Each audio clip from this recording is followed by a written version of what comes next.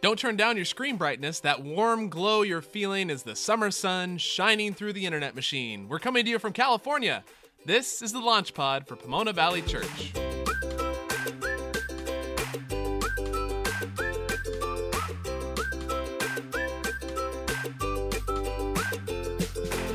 That's right, I think I have been here for 7 weeks now, and every single day has been sunny and between 75 and 100 degrees. We had a friend in grad school who was from somewhere not California, and I remember him saying, I used to think I'd miss the seasons, but there hasn't been a single sunny day when I've been walking to class and said to myself, oh man, I wish it was 40 degrees and drizzling and windy right now. Ah, the joys of spring in Illinois, or Michigan, or Boston. But yes, I think that sums it up nicely. We're back. So glad to be with you all again on the Launch Pod. We've been getting settled here in Claremont, California, getting the house livable and the kids in a summer day camp. And figuring out what exactly we are doing with ourselves. Haven't got that down quite yet. So far, we've had 2 of what we are calling simply summer dinners. These Sunday night dinners are a time where we connect, reflect on one of our values a bit, celebrate communion, and begin to dream about where God would have us go from here. They continue through August. Just yesterday, we shared that our church website, PomonaValleyChurch.org, is live. Yay! We hope that is another space where people could get to know us. And speaking of getting to know us as a church, for this episode and a few that follow, we want to answer some questions that we've been receiving along the way. And so this first one is going to be an attempt to answer the family of questions like, what makes this church unique? Or, put another way, are you really doing anything much different from what other churches do or want to do? Now, I actually joined Steve Zelt on his podcast, A Small Good Thing, and this question came up there. We'll link to that conversation in the show notes, which you will now find at PomonaValleyChurch.org. Yay! But we also wanted to unpack it perhaps a bit differently here. We've talked a fair amount about how we don't think there are very many churches quite like what we're wanting to build, but it certainly does seem like there's some limitations to language around this topic because we use some of the same words as a lot of other churches do, but we don't always think we mean the same things by those words. You keep using that word. I do not think it means what you think it means. Maybe one of the biggest of those confusing and multi-use words is evangelical. It's a word that has shifted in meaning over the past few decades, and not necessarily in good ways. Yes, it's become more synonymous with a demographic that votes Republican, is pro-gun, pro-life, anti-immigration. More about that than it has anything to do with Jesus in most people's minds, which is where the word began. It makes it pretty tricky to then self-identify with the word evangelical anymore. Yes. Yeah, we find ourselves still holding on to what it means historically, or what it meant historically to be evangelical, while wanting to reject some of the baggage that has accrued more recently. So we don't really know if it's still helpful to call ourselves evangelical or not, or if we should stick an adjective on there like progressive evangelical, or if we should just give up and call ourselves something else entirely. What we do know is that we don't know of all that many churches that have combined these 4 things that Pomona Valley Church hopes to bring together.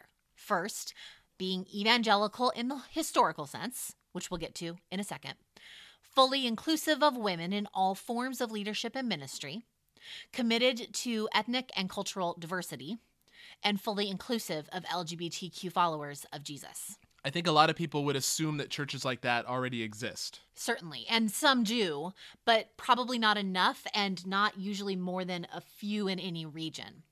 I think the biggest sticking point actually in that whole combination might be the word evangelical. Yeah. There are a lot of churches that are inclusive of women and people who are gay and are multi-ethnic, but not many of those churches are evangelical.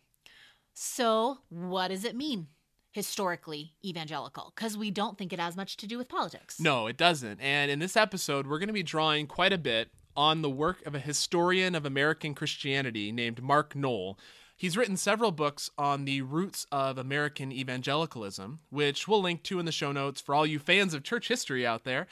He traces the roots of evangelicalism pretty much back to early in the Protestant Reformation. Some of the principles and pillars that kind of make up what evangelical means.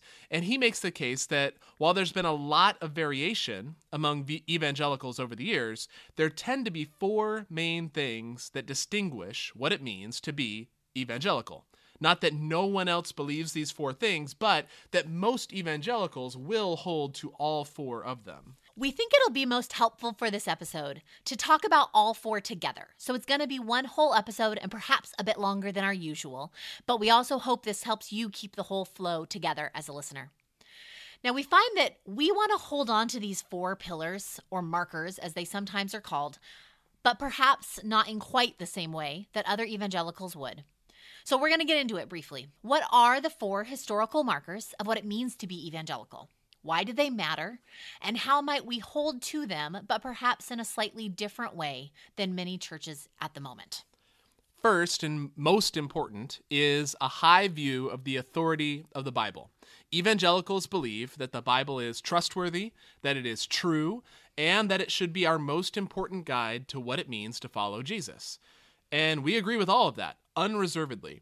We absolutely believe that God reveals God's self through the Bible, and that reading the Bible, studying the Bible, and allowing the Bible to shape you are non-negotiables when it comes to following Jesus.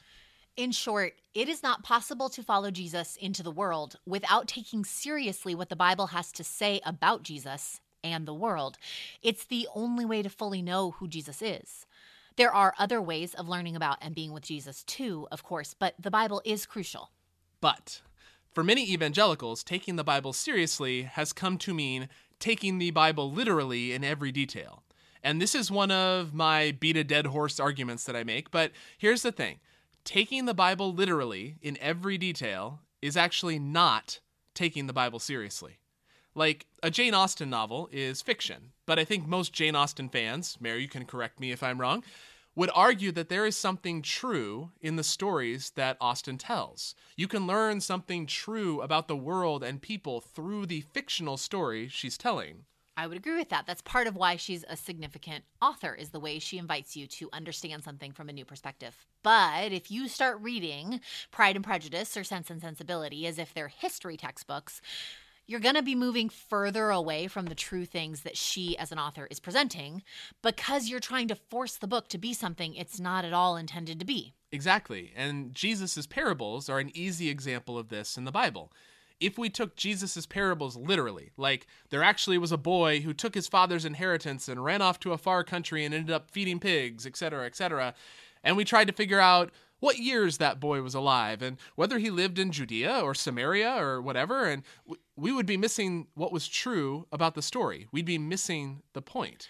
And in that way, we would be taking Jesus' words less seriously, not more. Exactly. And what the Take the Bible Literally crowd is doing is making that same mistake in other parts of the Bible, where it isn't quite as obvious that a particular passage or book wasn't ever intended to be taken literally.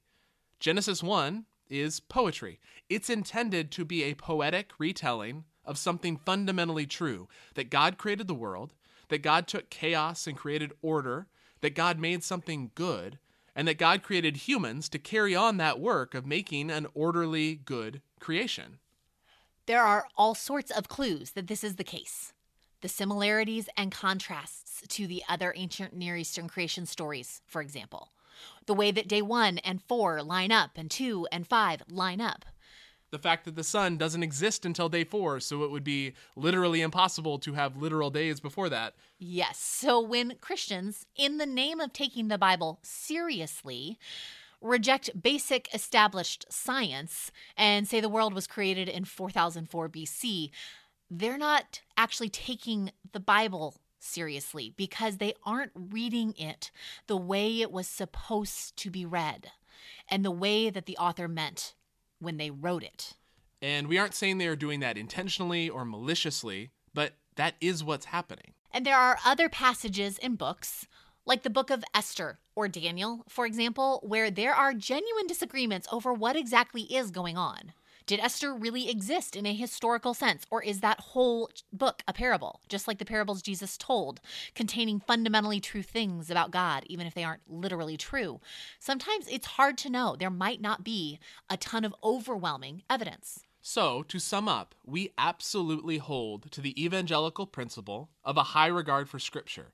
And because of that, not in spite of it, we are committed to learning from the best scholarship available about how to read the Bible on its own terms, so that we can most fully recognize the truth that it contains, and we can most fully be shaped by that truth in our day-to-day lives following Jesus. Exactly. So, what's next? So the second principle that Mark Noll identifies is the centrality of Jesus' death and resurrection. Some people call this the atonement in theology terms. The belief that not only did Jesus die, not only was he raised from the dead, but that this isn't some abstract thing to believe in. It actually changes everything. That it is the central point of all of history. Right. N.T. Wright has some great books about this that we can link to, and we'll link some other books about the atonement as well if any of you theology nerds want to read more about the atonement. We absolutely affirm this principle as well. The atonement matters immensely. It matters that Jesus really lived. It matters that Jesus died on a cross at the hands of the Roman government. It matters that Jesus rose from the dead with a new body. Now, just like the first principle, this one has gotten flattened significantly over the years to the point that your typical evangelical church is actually missing something important. Most evangelical churches, not all by any means, but most, preach a version of the atonement that is known as penal substitutionary atonement. You sin. You deserve death as a penalty or punishment for that sin. Jesus died to take the penalty or punishment so you don't have to. And we don't affirm that. No, but I think we would both say that the reason we don't affirm it is because that we affirm this first principle, the importance of the Bible. There are some who argue, and we would find it persuasive, that penal substitution is not actually very biblical. Right. The Bible absolutely talks about the consequences of sin, the effects of sin. But that's not the same thing as a penalty. Like if my kids touch the hot stove, they burn their hands. That isn't a penalty. Like I'm punishing them for disobeying my command to not touch the stove. That's a natural consequence. You touch the stove, you're going to get burned, even if I wish that weren't the case. And it's not 100% clear in the Bible which of those is the result of sin. Is death a penalty, like God is punishing us for disobedience? Or is it instead a consequence, like the separation from God, the source of life that naturally results from sin, then naturally results in death? It does make sense that being separated from the source of life would result in death, doesn't it? It does. But we fully recognize that there could be legitimate disagreement on this point. The more important point that we want to make is that the Bible uses so many more images for what Jesus' life, death, and resurrection mean than just substitution. It talks about Jesus' death and resurrection bringing us healing, bringing us into the family of God, bringing us freedom, and so much more. And we touch on this in a fair amount of detail in season 1 of the podcast, the episode called Good News. So you can go back and have a listen to that one if you'd like a refresher. What we want to say here is that because we take the Bible seriously, because we take Jesus' death and resurrection seriously, we want to draw on all of those images from Scripture, because different images will have different impact for different people. And all the images together help us all lean into the work that Jesus is doing. I think that's why the Bible uses so many different images, because what Jesus did was for all people. So, Bible, Jesus' death and resurrection. What next? So third is an emphasis on personal conversion. Evangelicals tend to believe that it is important for people to decide for themselves to follow Jesus. Being converted, being born again, as Jesus says, is crucial. And we affirm this too. You don't just fall into following Jesus. At some point, each one of us makes a decision for ourselves that we're going to orient our lives around Jesus. Yeah, there's some churches where they look at it as you're almost born into the community and you never actually have a choice in the matter. And we would say that it's important for people to choose for themselves. Just like the first two pillars, though, we want to add some nuance. We do not simply mean pray the sinner's prayer. And for some people, they will have a moment where something happens. There's a before and after kind of experience. They realize they want to follow Jesus. They have never done that before. They will pray a prayer of some sort and have a very important, significant personal experience of being filled with God's Spirit and joy and purpose and all of that. It does happen. We know people who have that story. Neither of us has that story, though. No, both of us grew up in the church. We were part of a community that followed Jesus and loved Jesus very much for our whole lives. And so our conversion was not so much a point in time when we went from being a hopeless, destitute sinner to a born-again Christian. And I think both of us have had times where we felt a little uneasy about that, when we've been in environments where people were expected to tell their dramatic testimony stories of their conversion. Yes, because for both of us, our conversion was a gradual coming of understanding who Jesus is and deciding we wanted to follow Jesus. We've had times where we've maybe been more intentional in noting our commitment or a recommitment to Jesus, but not because we weren't before. Conversion looks different for different people. We think, though, that people do tend to have moments along the way where they stop, take inventory of who they are and where they are, who Jesus is and what Jesus might invite them into, and say, yeah, I want that. I would like to follow Jesus and trust Jesus with my life. And those moments matter, whatever form they take, but one thing that's important is that they do indeed take a lot of different forms.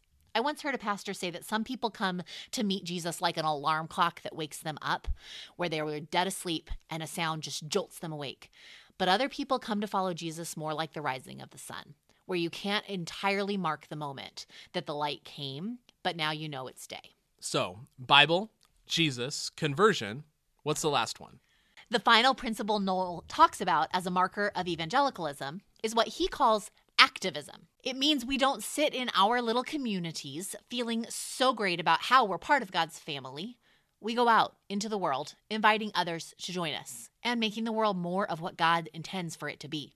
And we absolutely affirm this. This is why we say we want to follow Jesus into the world together. It is not possible to follow Jesus and stay in our nice, safe community, having nothing to do with the world around us as if it's a country club or something like that. Following Jesus necessarily means that we will go out into the world Jesus loves, bringing good news with us. And once again, this principle has gotten flattened in some evangelical churches to mean, go share your faith, period. So people take evangelism classes and learn how to draw a diagram on a napkin or the 4 spiritual laws or the Roman road or whichever method you learned, and then they go out. And give it to anybody they meet in a coffee shop or next to them on an airplane. Or on the street corner. Now, there is nothing wrong with evangelism, nothing whatsoever. We support evangelism, but God invites us to a rich and deep and comprehensive engagement with the world around us that tells God's story and invites people into good news. It's more than simply telling people with words that Jesus offers them a ticket on the heaven-bound train after death. Again, we support evangelism, but we also support people bringing more love and justice and freedom and peace into the world. And again, this is because we value the Bible, which talks about bringing all these things with us as we go into the world, and that by making the world around us more joyful and good, by helping human beings of all races, genders, and orientations thrive, by taking care of this planet and the creation God has entrusted with us, and on, we are doing the work of God in the world. Right. And so we are fully committed to the Bible, to the importance of Jesus' life, death, and resurrection, to people making a personal commitment to follow Jesus, and to bringing the good news in all its forms into the world. And in that sense, we are squarely in the evangelical tradition. But we might not look like some of the other evangelical churches out there nowadays. Not because we're less evangelical, but because, at the risk of being a little bit inflammatory here, because we actually think we're closer to the historical principles of evangelicalism than some in the tradition now. In the 20th century, evangelical kind of got a rebirth as a word that was used, and it was used intentionally in contrast to, at the time, the fundamentalist movement, which was itself a reaction to some of the more liberal strains of Christianity in the modern world at the time. Fundamentalism at the time had markers related to getting the fundamentals of faith just right. It's evolved since then, and it is likely a word that you're familiar with. Now, David Gushee has a great book called Still Christian. And one of the things that he says as a Southern Baptist, and when he looks at the influence specifically of the Southern Baptists on American Christianity, is that fundamentalism has crept into what was evangelicalism and taken it over, so that now the word evangelical is not describing what it used to. It's actually covering over a fundamentalist revival. At some point in the middle of the 20th century, the fundamentalists began to realize that that word was pejorative and that people didn't like it very much. And so more and more they tried to find a more palatable word. And in that way, evangelicalism has shifted as more and more fundamentalists began to describe themselves as evangelical. And so you can see how the word is complicated, but the historical tradition is incredibly important. The changes that have happened with the word matter. And we find that we still want to stay deeply connected to those 4 original pillars, although perhaps in a different way than others might understand them now. Yes, and we should also say, and you can listen to some of our previous podcasts to get more detail on this too, the other distinctives that we have mentioned, having women lead and preach, including LGBTQ Christians fully, being anti-racist, those all come out of our commitments to evangelicalism too. We believe those things are biblical, that they are a result of Jesus' life, death, and resurrection, that they are a part of bringing the good news into the world in all its fullness. We affirm those things because we are evangelical, not in spite of it. And so we hope that that run-through of what it means historically to be evangelical helps you see why we think Pomona Valley Church is, if not totally unique, at least rarer than it ought to be. It can be a pretty difficult thing to find. We're going to go ahead and end there. If you've made it this far through the history walkthrough, kudos to you. Yay, history. We'll be back next time. But in the meantime, if you haven't already, you can subscribe to our newsletter. Find us on Instagram at Pomona Valley Church. Visit our website, PomonaValleyChurch.org, and find the show notes there now. And come to dinner on Sunday. Yes, please do. We'll see you next time. We love you all. Goodbye. Bye.